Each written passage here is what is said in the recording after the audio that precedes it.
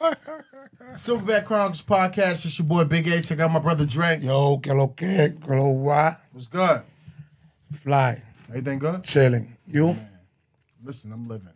That's it. That's it. That is it. Triple C. Yo. What's good, baby? Maintaining and chilling, bro. Always.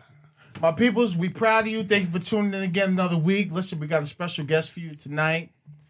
This man is legendary. True legend. From New York to Puerto Rico. From singing, dancing. I mean, you name it, he did it. He worked with legends. He's a legend himself. But listen, I'm not going to say nothing else. I'm going to let this king come up, talk the way he talked. I appreciate him coming out. The OG in the game. With no further ado, ladies and gentlemen, Mr. Eddie Nate is in the building. In the building. AKA What's up, Poppy. Pops? How you guys? This looks great.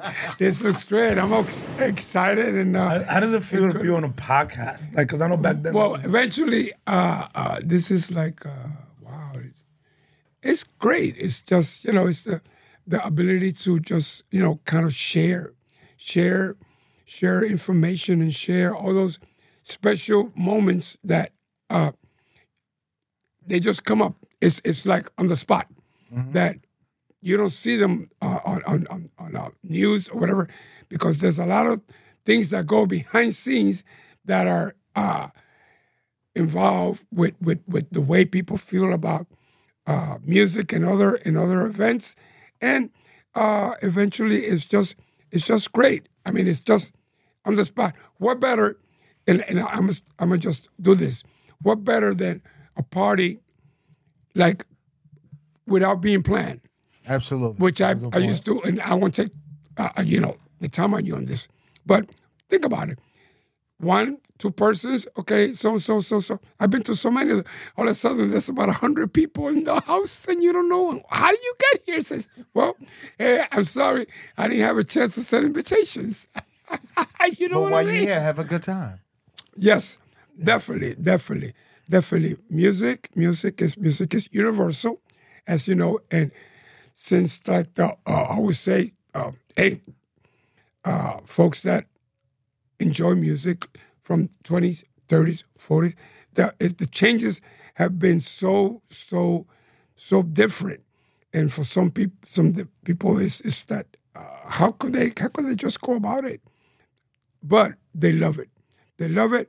Some people adjust to it, and some people just don't adjust to it. We'll find out. That's the way. We'll find out. So before we get into it, please tell the world, where are you from, born and raised, for people that don't know you? Well, I was born in Manhattan, New York, Manhattan, and I just grew up in the, I would say our barrio, and now 96th Street down to about 125th Street in the 60s, and that's where they had a number of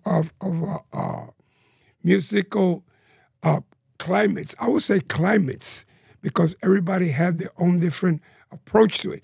But I believe, this is me, don't quote me on this, I believe it was like more into the romantic era. I'm just going to mention one person, one group at that time that was great because I used to listen to them all the time on Cousin Bruzy FM, and the Four Seasons. Four Seasons were great. Beach Boys, but more or less in the area, because it used to vary.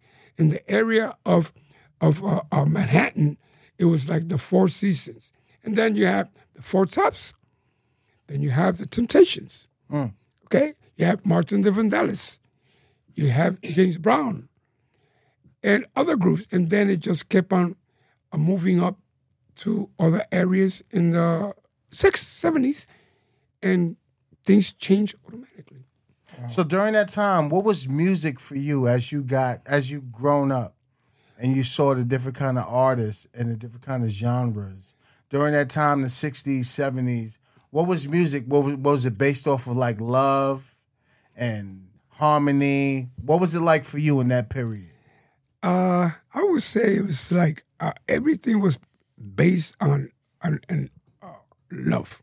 I would say it was love. But the thing is that after a while, things started changing a bit because then Latin rhythms, Brazilian rhythms, especially Brazilian rhythms, started rhythms that nobody were aware of, started getting introduced in the area. For example, what better than The Look of Love? Sergio Mendes. Why not? You said Sergio Mendes? Sergio Mendes in the 70s. Everybody was shocked. Sergio Mendes, Harper. Was that played on the radio? Or like, how'd you hear Yeah, it? it was on the radio. It was on the so radio. radio played it. Yeah. Wow. There were no. I won't mention the other devices, but at that time, it's either you have AM or FM, and AM was great. We're talking about AM 550, AM 570 stations, but Sergio Mendes, he kind of opened that gap to like more or less the international, The Look of Love, and then in the samba, people didn't know what the samba was. And then it went out. Sergio Mendes came to the United States, introduced Where was he from? What Brazil. Okay. Yeah, he came in and he introduced what the samba was, which was like actually in the other side of the world. People loved it. So after that, it's just kind of now you have the music that is played in the United States, basically in the East. The West were more or less into Southern rock, et cetera, et cetera. Now you mix the music that was played in the East, which more like rock, folk type music, and you mix it with samba. And then what happens? Now you have the Latino sound. The Latino sound, which started emerging in the West Coast, Really? which a fellow by the name of Carlos Santana. Okay, now we're talking about. How we talking? We're still in the 70s. Woodstock. It was great. Carlos Santana, Evil Woman, etc. And I think it's from, he just broke out, and it was like an explosion. Carlos Santana said, "Where do they get these rhythms from?" And they started moving, and then a couple of other groups came out, Amalo, and I can remember exactly. There was like, oh wow, just great, and they just move. But this is the 70s as far as the music that was involved. It's like a knit between that. Like they were waiting to happen. Now people are just waiting. Okay, what's going to happen next? so it's like underground. Yes, Very underground. yes.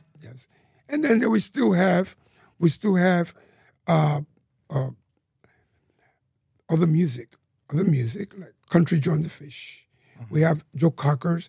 We have the music from the English, which was the English Revolution at the time. Rolling Stones, Led Zeppelin. We have Hermits, Pink Floyd, right? Pink Floyd. All these groups that come from on the English side. Or the Beatles. The Beatles. Now they were like the first, and they were great. They were great. These guys were great. So what happens? United States says, "Wait a minute, we gotta do something about this." So then they got Santana, and then you have other groups in the eastern area. But this is the good thing about this, that as everybody evolves, United States has been known for most in this part of working out with diversity as far as music is concerned. So jazz comes in. Then you have groups like Return to Forever in the 1970s. Mr. Chick Corea, which I knew personally, beautiful. Chick Corea. And Chick Corea's got that sound. It's a melodic jazz sound. So Chicaria is Chick Corea. is a type of jazz. It's jazz. Chick Corea is jazz. And it all came, it's like it's knitted. It's a breakdown of Like at that time, Elvin Jones, Wes Montgomery, Dave Brubeck. But the thing is that it starts escalating more into a mix of not only jazz, which is avant-garde and is freeform. Jazz is freeform. You have a number, for example, Thelonious Monk. There's a number that is famous, which is famous around the world. It's called Round About Midnight. We've heard it a number of places. Some people don't even know it, but they say, I heard that before. What happens? This number continues to evolve, and then what Returns to Forever does is that it creates this accelerated rock sort of movement around it. It's like, I would say, progressive jazz. Like evolves. Progressive jazz.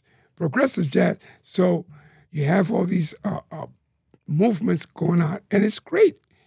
And if you hear to Return to Forever, you say to yourself, wait a minute, what is this all about? Where is this going? To the point that Return to Forever were so influenced that to the public that they will open up for groups like The Who, Pink Floyd, Journey. They were great. They were just great. But this is still the 70s, though. Now, what did music do for you to make you want to get started into it? Yeah, that's a great question. Like, how'd you... What developed the passion for you to be like, you know what? I want to get started in music. And did you play instruments? What got you into it? Where did the passion come from in reference to music? And what made you want to go in wholeheartedly? Well, eventually, I guess it was my parents. My parents, especially my father. And I'm going to mention... Because your background, you're what, Puerto Rican? Yes, I am Puerto Rican. Yes, I'm Puerto Riqueño, 100%. The thing is that back in the... Now we're going to go back a little bit. Just real quick.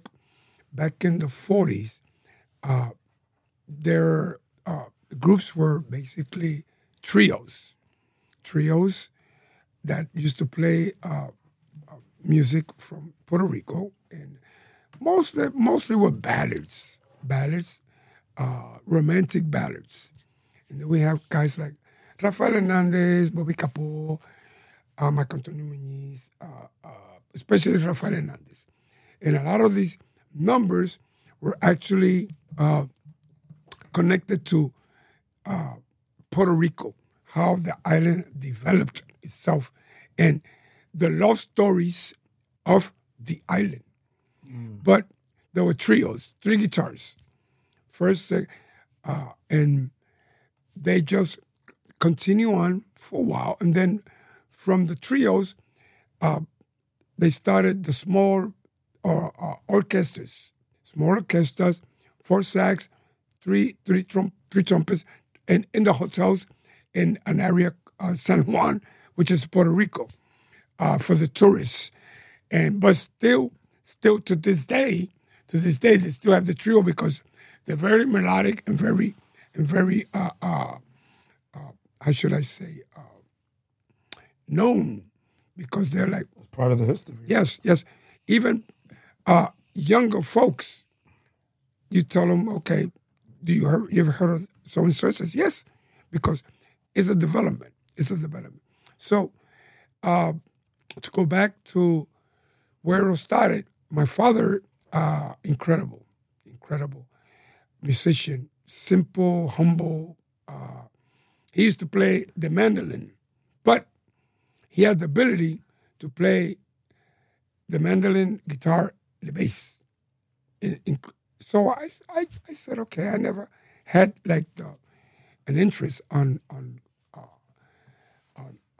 guitars, but one day he says, I got a little treat for you.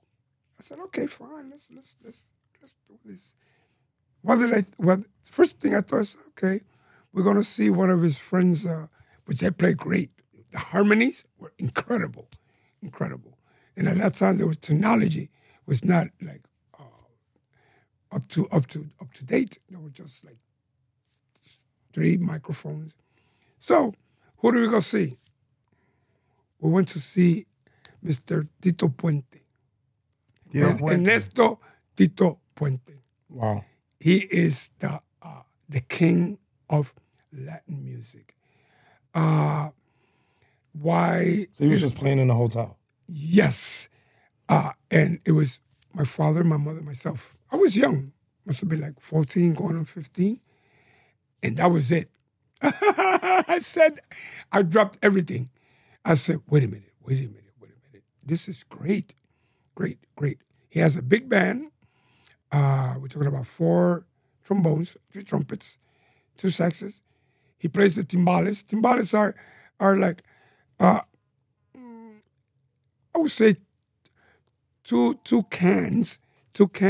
nice cans with skins on it, and they're crafted. They're very well crafted because they're metal.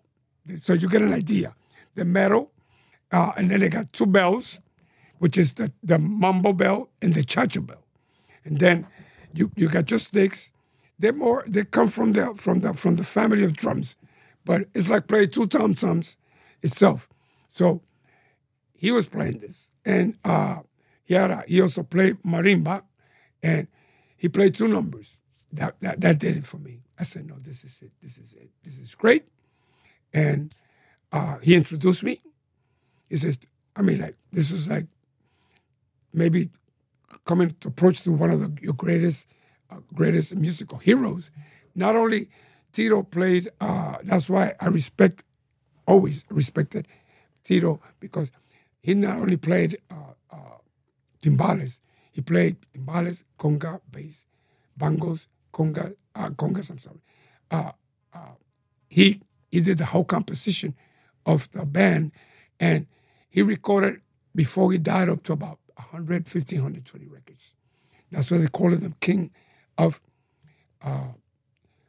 salsa, because he's not only played the drums, the timbales, he could do an arrangement. So I told some of my friends, I said, hey, put it this way. If you could do all that, then I could go. But still, everybody came out of him. Everybody followed him because they follow his patterns and they respected him.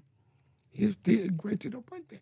And after that, I just went home, and the next thing you know, my father buys me a pair of timbales. Did you ask for them, or he just knew to get those? No. I just told him, okay. He says, okay, so what do you think? I said, okay, how about a pair of timbales? And after that, it just triggered off. Got into... Now, what are timbales? Are they drums? Timbales are, let's put it. Figure timbales are two timpanis. Because this goes back to 1937, and this all started in Cuba. 1937, more or less. The timpanis, but imagine a timpani. What's a timpani? Like a timpani. Instruments that are played, basically, and they give you the low and highs with the skins in It's like a can. in the orchestra. Like a metal. It's put it this way. Right? There's like, they get like, what kind of skin is it? At the beginning was cow skin. You have to mold it with heat and bring it to a size 12, size 13, size 14. At that time, all drums, like the African drums, were done like that. They were done originally. So it was like a drum. Everything It's originally. like cowhide. Yes, it's cowhide. Okay. Yeah, only that to keep the timing and to keep them from aging. They at the beginning they were wood, and then they turn them into. I'm sorry. So it They creates turn a them crazy, into that sound. They have to cut them into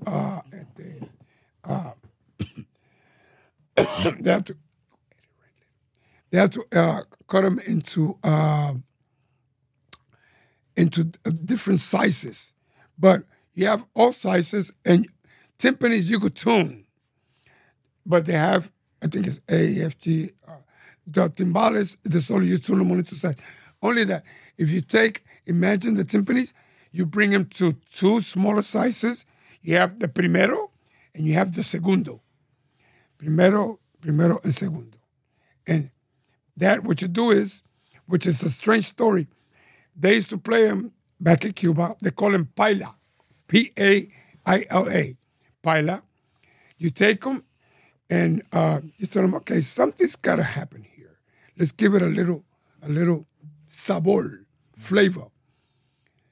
By accident, this guy had a cowbell from a cow. Give him some cowbell. A cowbell. Why they call it cowbell? Because it's from a cow. From a cow. So he got a cowbell, and he just happened to put the cowbell from the cow in top of the timbal.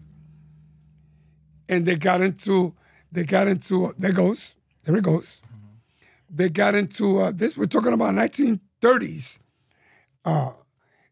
And we're going to go back to the clave. This is another thing. This is where other music comes from. 3-2 or 2-3.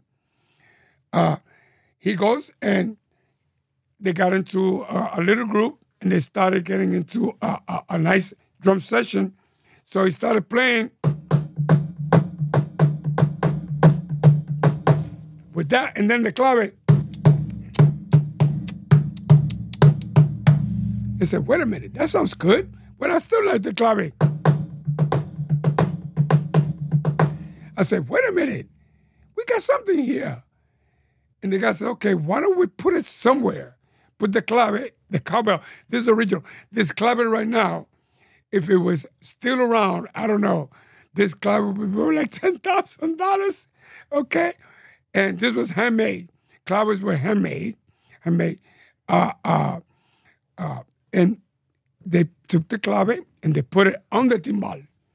All of a sudden, after a while, what does it do? Oh, there it goes. Oh. Then next thing you know, the clave is on the timbal. Now, there it goes that. The claves is, which is the 2 is the 3-2 and the 2-3. Usually the Cuban rhythm is usually on the 2-3. And the other rhythms are usually on, which everybody knows that. But you'll be surprised. I think even life is on. If you think about it. It's on a clave. Even the numbers that are played in different styles, rock, etc. Think about it, because it's all timing. The clave is in there. Singing, you cannot do a number without clave. A person that doesn't have clave will have a problem. Clave is what? What do you mean by clave? Is that rhythm? Clave is the rhythm. It's the rhythm. It's like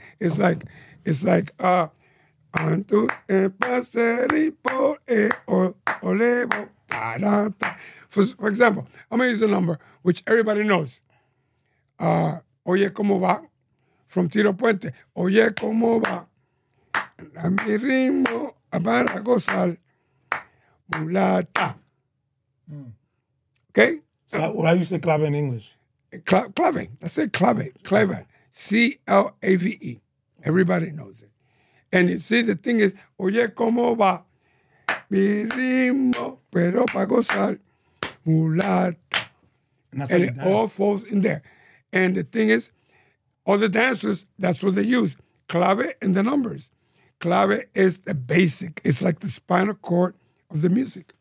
That's what it is. And all, basically, all rhythms. All genres of music. Clave. Clave. So that's what it is. It's the clave.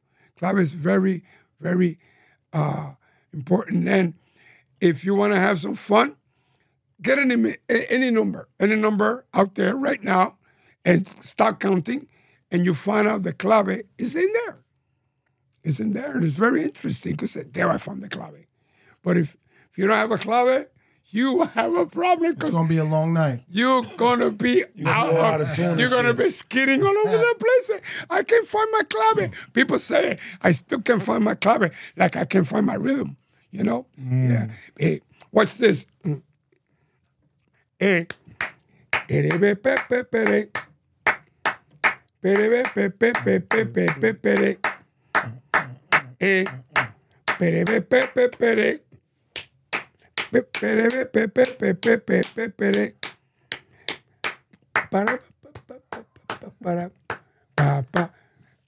And I could do one more. Let me see. Yeah, it works like the look of love is in your arms. The look in the sky. Forget about it. I'm not a very good singer, but it's in there. Look, if you want to have it for fun, any number that you listen to, the clave has to be there. Otherwise, the coordinates are going to go Everywhere. everywhere.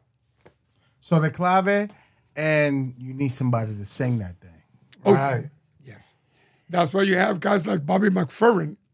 Incredible. Incredible. I mean, incredible. That he's got that control. You could go out of the clave. Have friends that could go out of the clave, even playing congas and stuff, but you have to have the ability. That's where you know the intellectually way of music around them, how they could go in. By McFerrin could go singing, he could come right back. And I have friends that I have played with professionally, and they just look at me and they just go clave, and I said, "You better come back," and they come back. You know Hector Lavoe, right? Yes, sir. I knew Hector Lavoe personally. No, personal. Great person. I miss him so much. That's the way, right? I miss him so much. Rest in peace. How was his voice? Like in real life. Oh, like in person. How did it mesh well with the instruments and everything? You know, that's the movie Mark Anthony and J-Lo did. Yeah. The Voice. El Cantante. El Cantante. Shout out to He, him. Hector was, how should I say, so incredibly talented. Incredibly to the point that at one point he didn't even know. He was just going, he didn't know what he had. Actually, from what I talked, and we were very good friends. How long you know him for? For a while, a long time. Since he was young. Because, see, the thing is that we're both slim, so he told me, okay, which of us is slimmer? I said, okay, let's say I'm a skeleton. Why are you? He says, I'm probably going to win somewhere. I don't know. But he had an incredible humor, and he was just like a natural. That's the problem, which I always had. He was such a natural. See, this is the thing about singing, especially salsa. You gotta have that talent. It's not like it just you're gonna read something and you're gonna do it. This is on the spot. This is on the spot situation, and he'll walk in the door, and I would say, Hector, I'm not a singer, so I'm sorry, but I was amazed. There's not many people that could do that. I know them personally, friends of mine that could do that. But Hector, why they call Hector the singer of singers? Because the other singers respected him for that. He could, I'm trying to come up with the right word for this. He had the it factor. Right. He would just walk in the door and you tell him, Hector, Carolina. And he'll say, hey, Carolina, que se la bonita. It's like a rap, but better than a rap type thing. Because that's like more or less like a follow-up to a coordinates. And he could be there for about half an hour singing about it, and you say, how did he get there? And without no hesitation, he would just go there. Carolina la bonita que se quiero, but not like that. And I can remember exactly which one. Did with like a buttery voice though. Right. So let me ask you a question. Right. Hector and I love them both, but they also say the same thing about Frank Sinatra. You know, like both of them. Oh no, they would have. They would have. Is there a difference? They would have had a great time because Hector could adapt to anybody. Hector could adapt. He was a chameleon. Right. He could adapt. Yeah. Frank Sinatra could have sang, I want to be around. I mean, Tony Bennett. Let's say Tony Bennett. And Hector would say, yo quiero estar contigo en estos momentos. ¿Por qué? Porque la vida me trae en un asunto de esto. Porque yo seré. Porque cuando tú estás, yo no sé si me envuelvo en aquello y en esto. Pero tú sabrás que yo seré para ti dentro de esto. He would do it. They were automatic. And Hector had the ability. And he never got that grandeur thing of, excuse me, I'm Hector La Voz. He was just simple. They just built him up. The singer of singers. He was so humble. He had a great sense of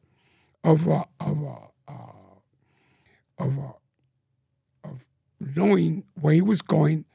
His humor was incredible, and he sang. He learned a lot from there's a thing which I can remember right now that they do in Puerto Rico, that it's you just sit down and sing and coordinate.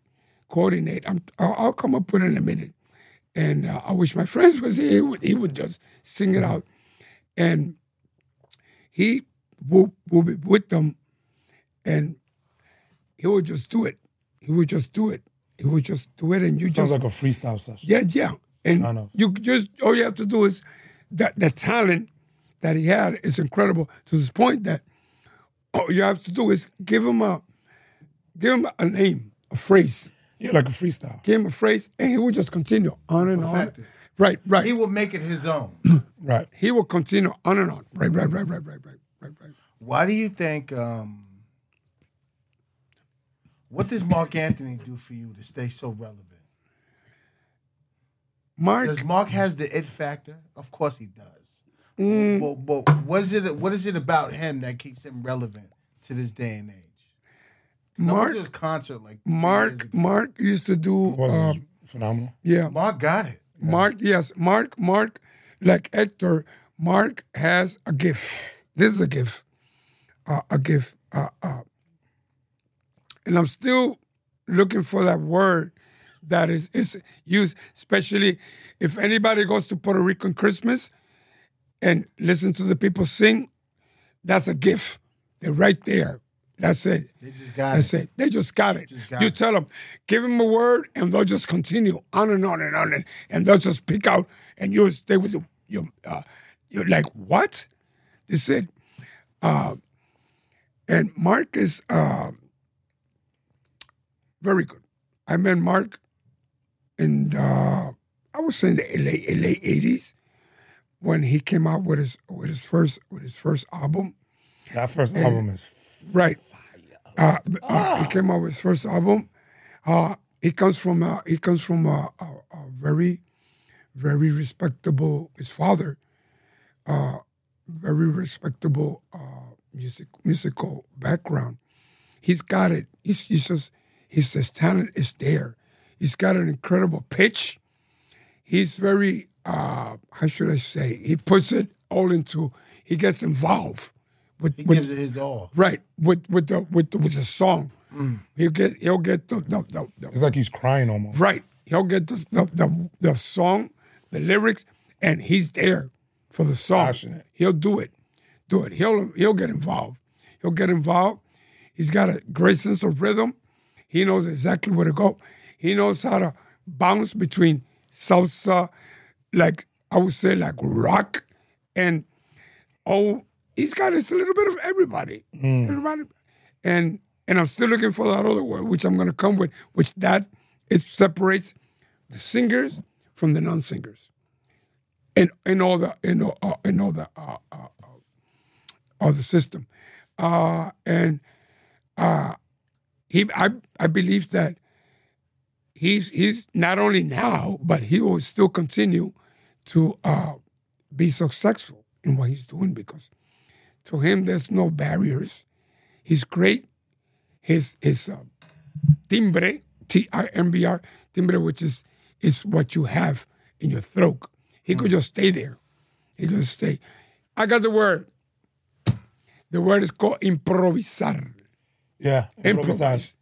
Yeah. You'll give him if you want to know a singer,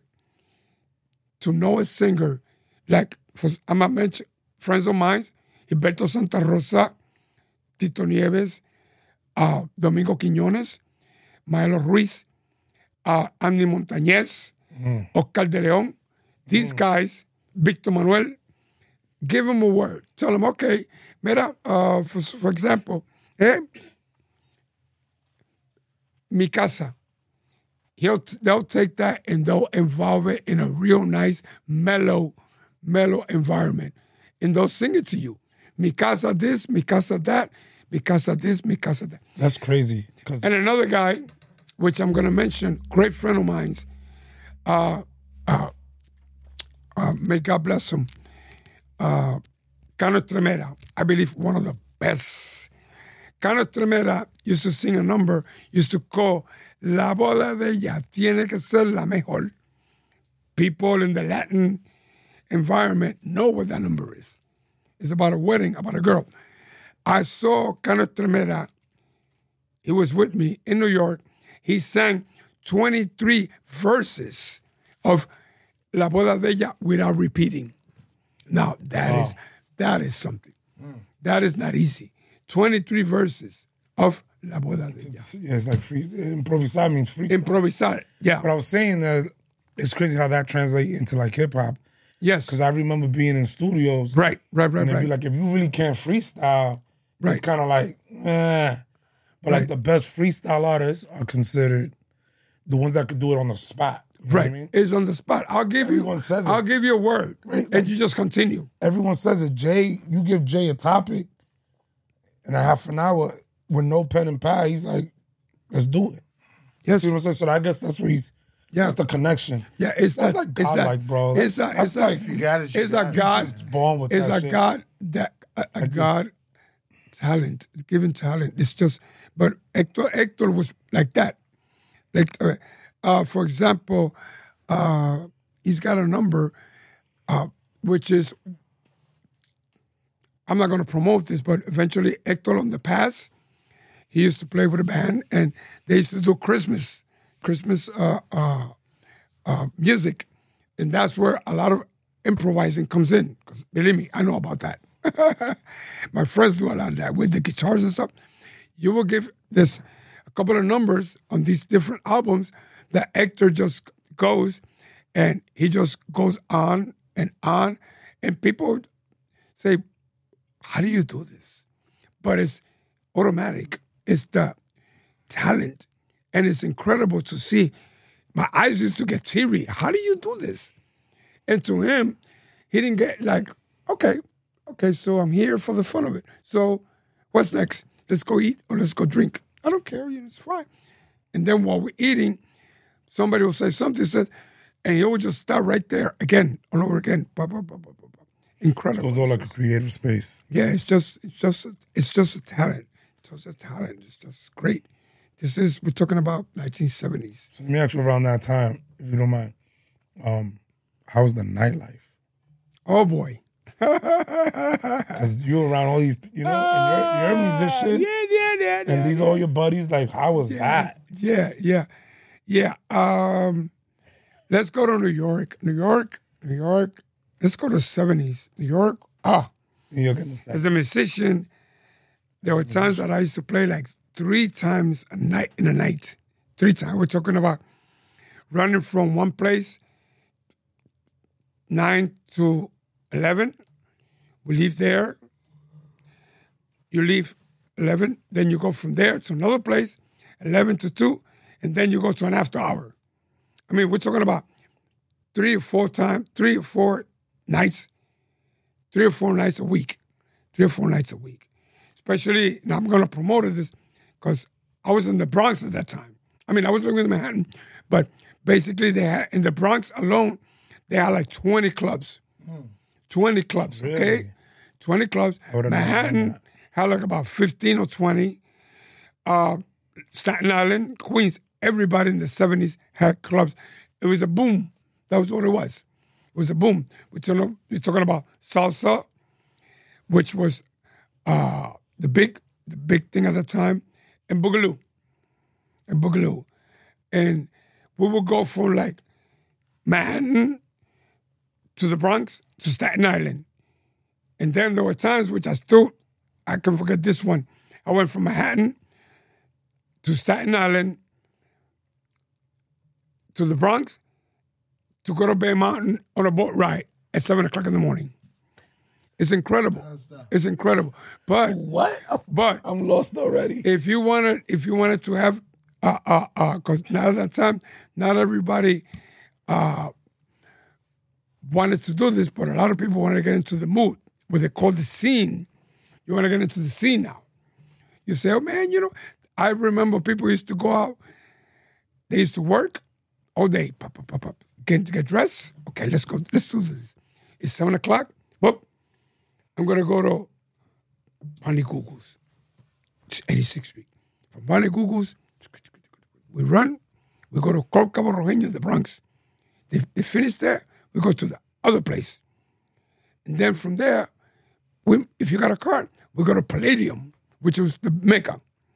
Palladium was the Mecca. That was like the biggest. That was the biggest. Palladium. What was that at, man? Palladium was on 53rd Street, right in front of the Ed Sullivan show. Wow. It's crazy that you remember this. The biggest Latin bands were in the Palladium. Tito Puente, Joe Cuba, Tito Rodriguez, Orquesta Brewe at that time, Machito, the big bands. It was all big bands at that time. And everybody wanted to dance salsa. Salsa, which was a great sound. And they had Charlie Palmieri, they had Eddie Palmieri, they had Joe Quijano, they had Fajardo. But at that time, it was by ranks. The first early 1970s was the charanga and the pachanga, which was Charlie Palmieri. Then they had a couple of other groups, but it was with the violins. And people were just like incredibly involved in how to get to this. See, in other words, this was a thing that would separate the elite. Okay, so I'm in the scene, Okay, so I'm going to be in the Palladium. But the Palladium was like, I would not say so, but Palladium was like, you got the Palladium, and then you got City 54. I mean, you're like, City 54, you got Joe Travolta, but in the Palladium, we got Eddie Palmieri, but that's cool. Oh. That's cool with Tito Puente. In that Right. I get it. Right. I'm Duality. dancing salsa. So they say, you know how to dance salsa? You have the Ray Barretto. You have all these folks that are there. And you say to yourself, wow, how are we going to do this? But Palladium was easier to get to than Studio 54. They had like the elite crowd, like the A-list. The A-list, Russ Stewart and Paul McCartney and so. Michael Jackson. And everybody's just walking around chilling. Yeah. I mean, you go in there, you bump into Michael Jackson, you bump into Russ Stewart, into guys from Blood, Sweat and Tears, guys from Journey, maybe Jimi Hendrix that were there. You go to Palladium, there you are, Tito Puente, Just the Latin version. Right. And then the Palladium, you had to have clave. You had to have that. Otherwise, it would be a problem. But at that time, there were instructors. And they would take you there. And there was a guy by the name of Pete. I can't remember his name exactly at the end. Pete. But Pete was very good. Pete, I had a friend also that used to be one of the incredible dancers in there. And they were great. And they would have like the big bands, like I mentioned before, the big ones that everybody wanted to see. This was like every other week. Tito Puente, Tito Rodriguez, and Machito Band. The Machito Band. And they were like Afro Cuban rhythms. And you would just go there and enjoy yourself. Once you come out of there, you come out with that satisfaction like, I danced some good salsa. Because it was like an exercise. The rhythms, the movement, it was incredible. The Palladium. I was there. My cousin took me when I was like 16. 16. He knew the bouncer. The bouncer said, well, okay, no problem. We'll work something out. And it was a closing night. As a matter of fact, I think it was Tito Puente, correct me on this, Tito Puente, Broadway, and Joe Cuba at that time. Yeah, Joe Cuba, the Pito. I want to go back to Georgia. I want to go back. That number was big. That number was very big. So the thing is, you tell somebody at work the next day that you went to the Palladium, you're the big guy. You said, wow, I'm going to stay away from you. I'm going to stay away from you. You're elite. You're a celebrity. Separate yourself. It makes sense all those movies back then were like... Because not everybody will go to the Palladium and enjoy. What was the movie with... It was all similar to that. The one with, not Robert De Niro, Al Pacino. You're talking about Mambo Remember, Kings? it was like nightlife Kings? Spanish clubs. Mambo No, Kings? he was a gangster. Oh, yeah. Scarface? Yeah, Not Scarface. No, he was in New York. He was in New York. But I'm thinking maybe Mambo Kings. Yeah. Yeah. And it's all around that era. Godfather? Not The Godfather. Why am I forgetting? Al Pacino? Al Pacino. Oh, yeah. No, if it was, Al Pacino. It was Al Pacino. If it was Al Pacino, I guess it was Scarface, though. But that was actually in Miami, though. But it was salsa. That's what that was dancing, though. No. Definitely. It's the one in the Bronx. Al Pacino? Yeah. I'm not bugging right now. Sure? It wasn't Robert De Niro. Oh. And Chichi, you get the... No, not... That's... Bronx Tale? No, before that. You know, Bronx Tale? No. Casino? Casino? It's not Casino. I guarantee as soon as you pull it up, you're going to be like, oh! With Robert De Niro? No, it was Al Pacino. He was in love with the chick. Wait a minute. Homie, Juan Guzman was in that joint. Yeah, it was all around that time. Wait a minute. Was his lawyer. I think I got it. Homie was his lawyer. I think I got it. Sean Penn was his lawyer. I think I got it. I got yeah. it. Carlitos Way. Carlitos Way. Carlitos Way. Yeah. You know why? Because my friend was there in the part where Al Pacino comes down, and then they got John Leguizamo in that movie also. Yeah, he set him so up. my Ready from friend, the Bronx. my friend is dancing, and my friend used to dance Shout out to my baby Jesse. in all these other clubs. movie. And I said, Papi, you came out in that movie, right? I said, yeah, I was in that movie. I said, yeah. Carlitos Way. Movie. Carlitos Way. Yeah, there he goes. That's the one. Yeah. Carlitos. Yeah. That was that whole era that you're talking about. diapers, Carlitos. The whole era you talking about is, yeah. Yeah, I still remember. Yeah, that's wild. Carlitos Way, yeah. Yeah, oh yeah. Yeah, definitely. Wow. So, oh man, music is embedded in you from the beginning. It's universal, man. It's so many stories. So many stories. He was telling me about when he went down to Jimi Hendrix studio. Oh no, that's crazy. The Jimi Hendrix experience. I went to. It's an experience. I went down to a part of the studio. Here I am. I have to play on a Saturday, so I go on a Friday. Jimmy's playing on a Saturday in the Fell Forum. That's when he came out with I think like maybe the second time he came to Madison.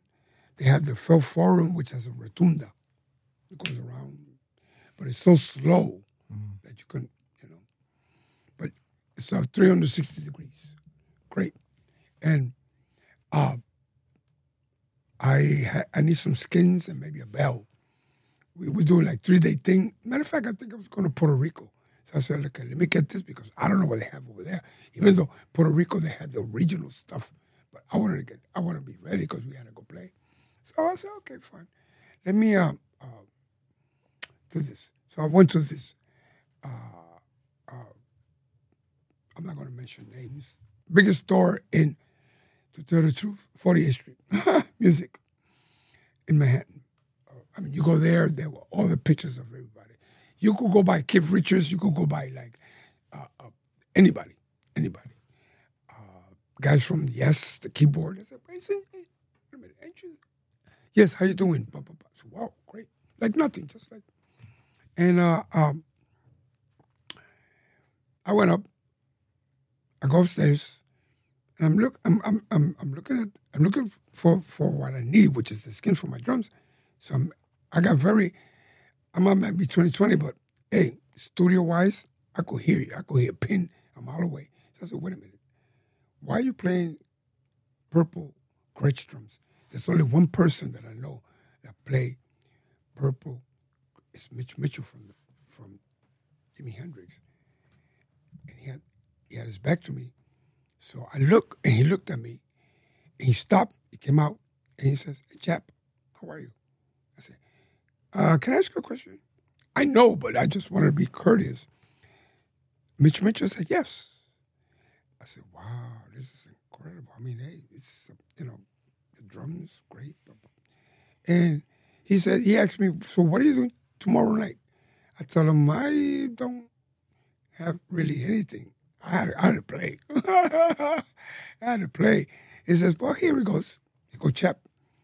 He gave me 2 tickets to the Madison Square Garden, the Rotunda, Jimi Hendrix Experience, with no Harrison, the bass player. I said, Mamma mia. Front seat, Mamma mia. He had a whole bunch of tickets in his pocket.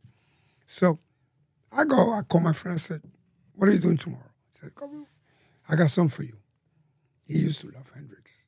I mean, the music and all that. We went to all that good stuff. Cream and other groups. Led Zeppelin, Paul Butterfield's blues band. So he says, okay, we go there. To our surprise, we just go right in, we sit down. They light up the place. And we are like about, I would say from our seats, we're like about 15, 20 feet the most from the rotunda. This guy's got like 15 Marshalls one side, 15 Marshalls on the other side, and the drums are in the middle. Marshalls are the... Lights came down. Every Marshall is like 100 watts, if I'm not mistaken. 100 watts. Sorry. 100 watts. 15 of them. 15 of them. Hello. So, okay. Correct me, guys. You're that in electronics, things have changed. But at that time, it was loud. Hello. Loud with macro capitals. And lights came down. He comes up and says, Jimi Hendrix comes and says, oh, how you doing? Little thing. He says, okay, we got a number here. That number that we've been bam, bing, pum, bing, pum. When the whole band comes in, my shirt, it was summertime, my shirt started fluffing. You know what it said? In the speaker. 15 one side, 15 the other. That's it. That was it. Those are from the speakers, right? Look at that. Those are 1,000-watt speakers. Marshalls. Look at that. Next level. 15 for Jimmy and 15 for Noah Harrison. So this was incredible. I mean, there was just a thing that is unbelievable. I mean, my friend came out there. I mean, I might be lying now, but he came on Monday. He told me, you know what, man? My ears are still ringing. On a Monday from a Saturday, still ringing. Jeez. I had to walk him out. Because he was like stunned, like, what?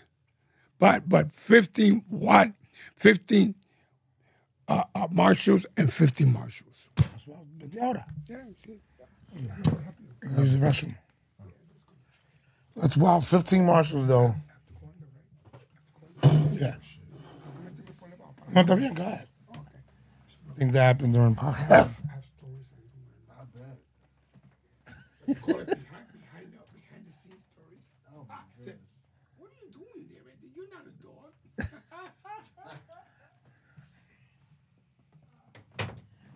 Yeah.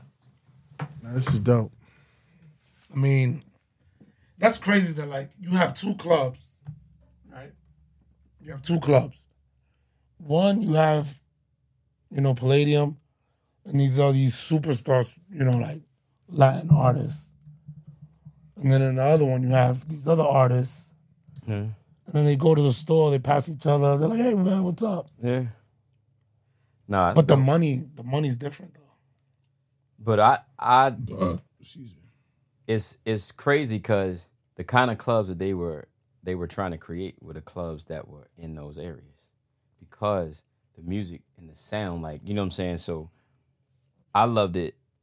I miss those things too, because the clubs, like you said, so like the Palladium, what he's saying is that in order for them to, if everybody in the club is doing kind of the same thing, so if everybody's in the disco, they're not listening to the kind of music that they're not realizing is going to be the next wave. The next wave.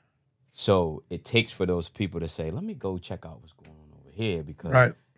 I see this. Everybody's turned up and having a good time, but they're missing the part that, this is the sound, this is Right. the new way, this is the new energy that's taking over everything. This is great, bro. Thank you.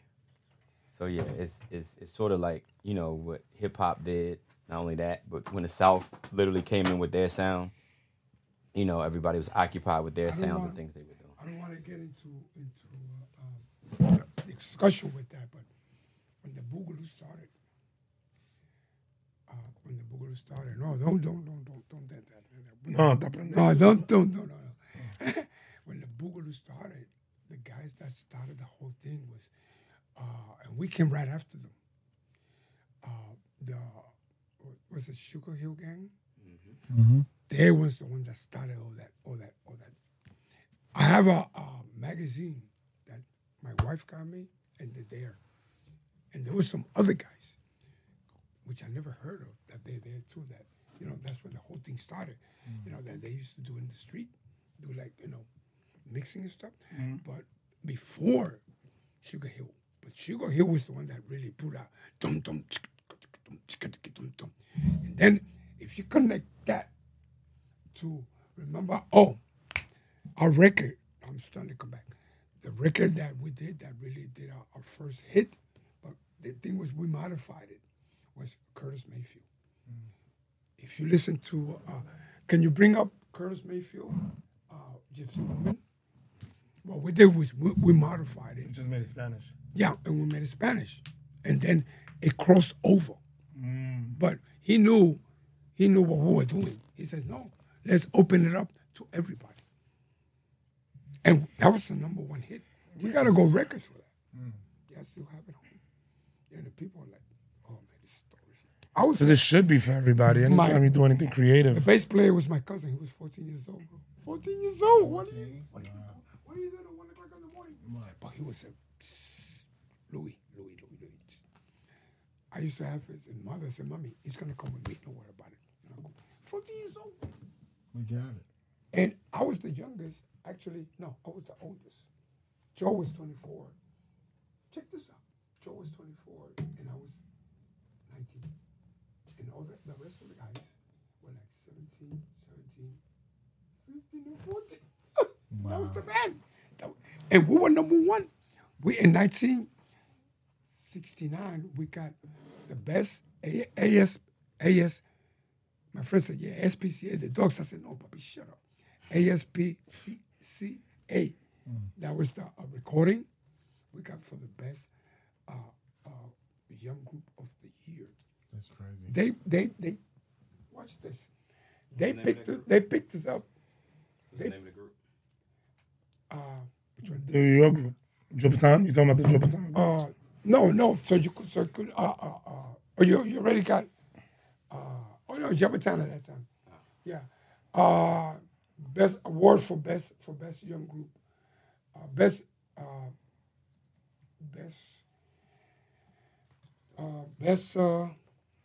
what's it? What's Latin? We had it from them. Yeah. If I'm not mistaken. Yeah, it's in there somewhere. Yeah. And they at that time, when you would go, we went to Jenny Masucci's house. And he used to have an apartment in Fifth Avenue. That's where he started making all the money from Fania. That's where when you go like, and the light would go on, and we came in, we all got in look at this. I'm like, okay, great. To us, it was fun.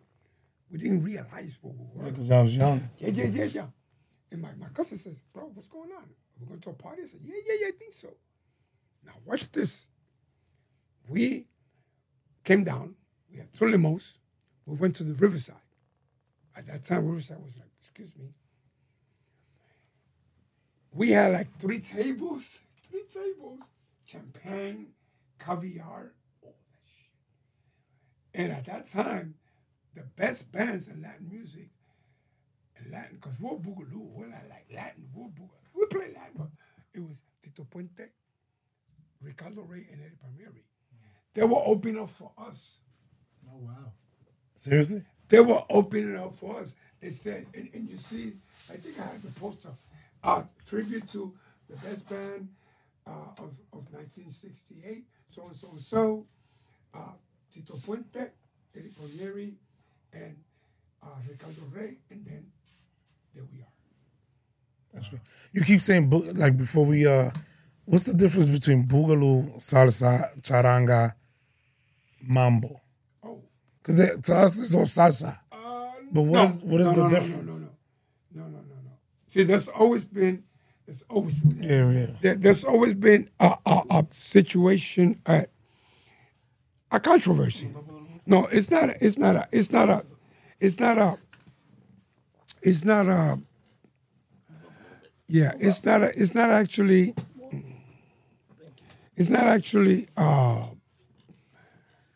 a situation. It's a controversy as of what is salsa. Everybody's got their own definition, and to this day, I guess they're still looking to see what salsa is. Because salsa actually is like the sauce that you put on some different foods to make it spicy. No. So now, whatever it is, you're going to try to make it spicy. I'm going to say something, but I don't want it to be a statement that creates a situation. Now, a long time ago, there was a gentleman that he had his band. He came in, we're talking about 1950s, and he wanted, his band is playing, he had a show band,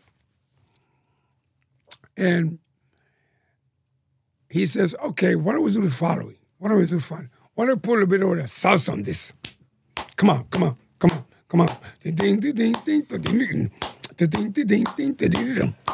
Keep it lively.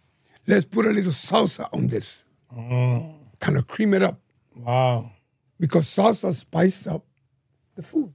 Wow, sorry. Okay? His name is Perez Prado. So that's where that came from. Perez Prado. And if you look it up good, and after that, things started kind of moving different ways. But the thing is the energy and the movement that you put into the music. Is salsa. It's like that energy. Come on, let's put some salsa in this. Right. Let's marinate it. Let's go. Come on. Why is it so like? Okay. At the moment, he thought it was bland, so he's like, get it. Yeah. Let's get some salsa. But Mr. Perez Prado told him, come on, man. Let's put some salsa into this. And they move.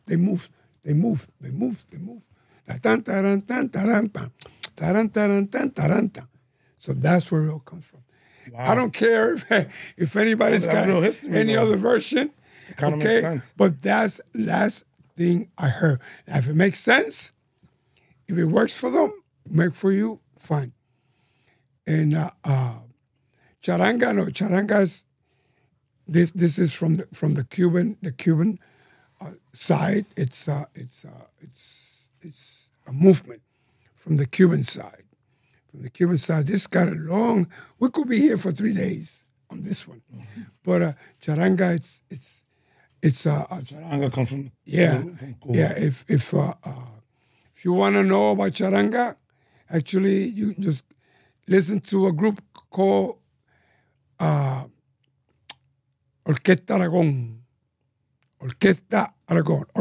Aragon.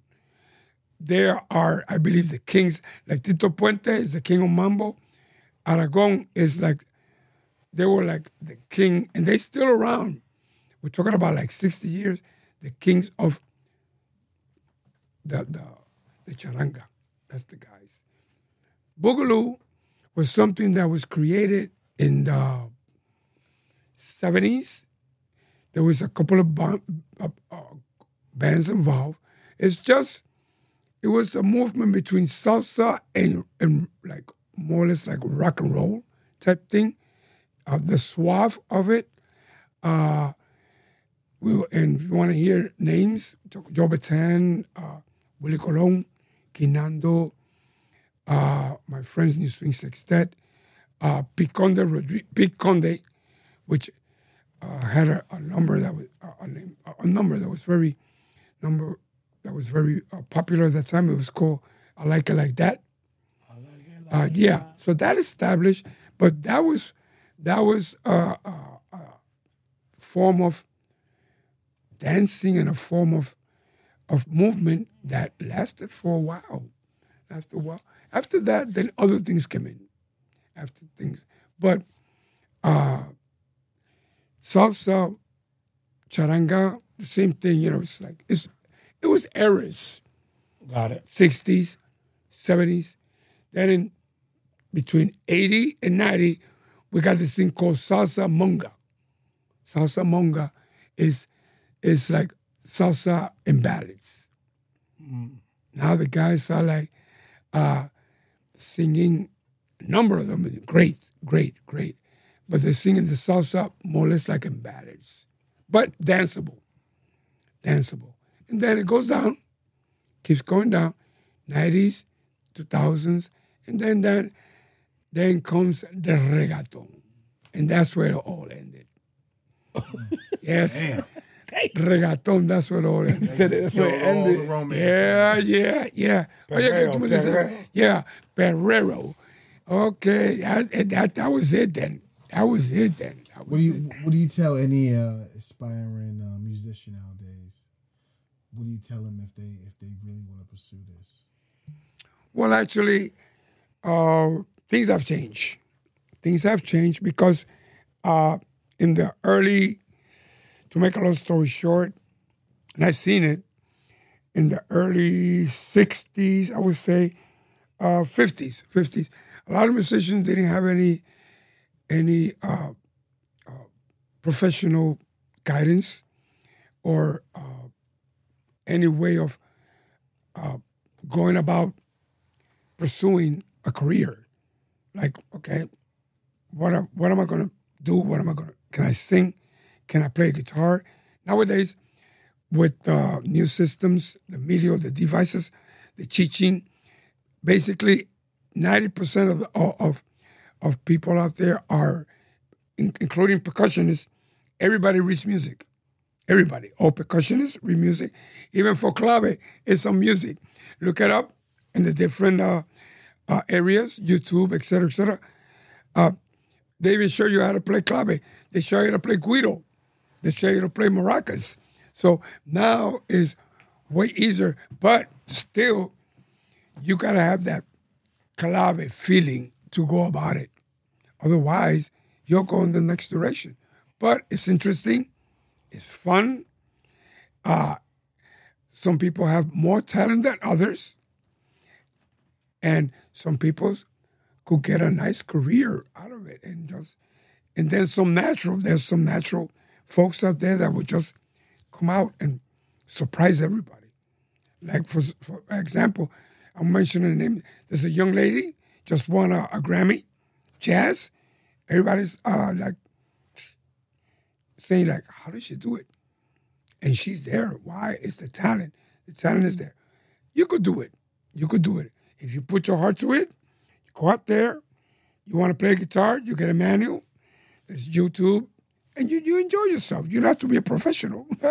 Don't go crazy. Oh, enjoy yourself. And you never know. Hey, I just might throw a contract on you. Absolutely. Okay. I love it. That was awesome. Thank you for the memories. That's awesome. It's good to know. So any shout outs you want to give to people? Past, present? Remember, music is universal. And what message you want to leave for the people, the aspiring artists?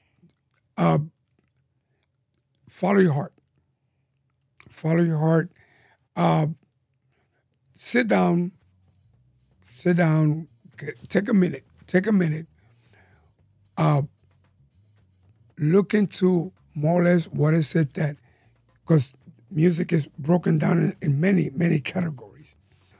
Look into more or less what is it you want to do. You want to do jazz, which is improv. You want to do rock. You want to do classical. You want to do Latin. You want to do any other type. Look into, but go back to history and see the way those people develop into what they are now.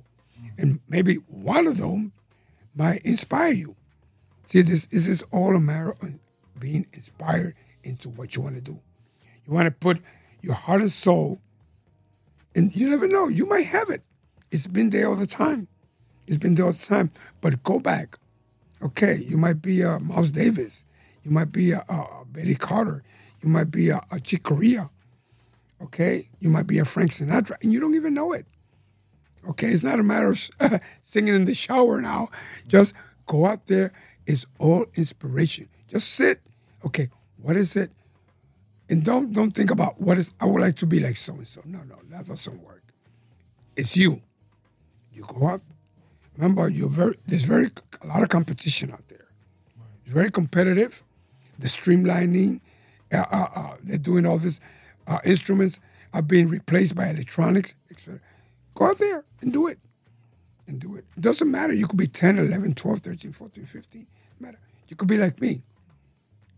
Okay, I'm still young anyway, so. but still, right, but still, young in heart and young in the music. But remember, it's an inspiration. It's how you feel you want to go about it. What is it you want to do? You want to be a singer? You want to be a guitar player, a bass player? Anything you want. And you never know. You'll enjoy it, your friends enjoy it, and your family will enjoy it. And then you get back to me and says, wow, thank you very much. Perfect. That's right. Peace and love, man. Triple C. Thank you. Blessed are the peacemakers. Ladies and gentlemen, I want to thank the one and only Mr. Eddie Nader for coming in, sharing his life's work of being a musician. Broke it down from the beginning. We talk about the 30s, 40s, 50s, 60s. Yeah. Like, he can still go in. But we got to have him back on for another episode. But we appreciate his time for coming out and just building with us, giving us inspiration on music. Yeah. And the beginnings, where it came from and where it's going. It's a lot. It's a lot to unravel. There's layers to this. But this is what we bring to the table, man. Phenomenal human beings with phenomenal past and life experiences. We appreciate you. We love you. Silverback Chronicles Podcast. Stay safe. Tune in. Tell a friend to tell a friend. We love y'all. Be easy. Peace out. Wow, that's great, man. Yeah, make sure that you edit.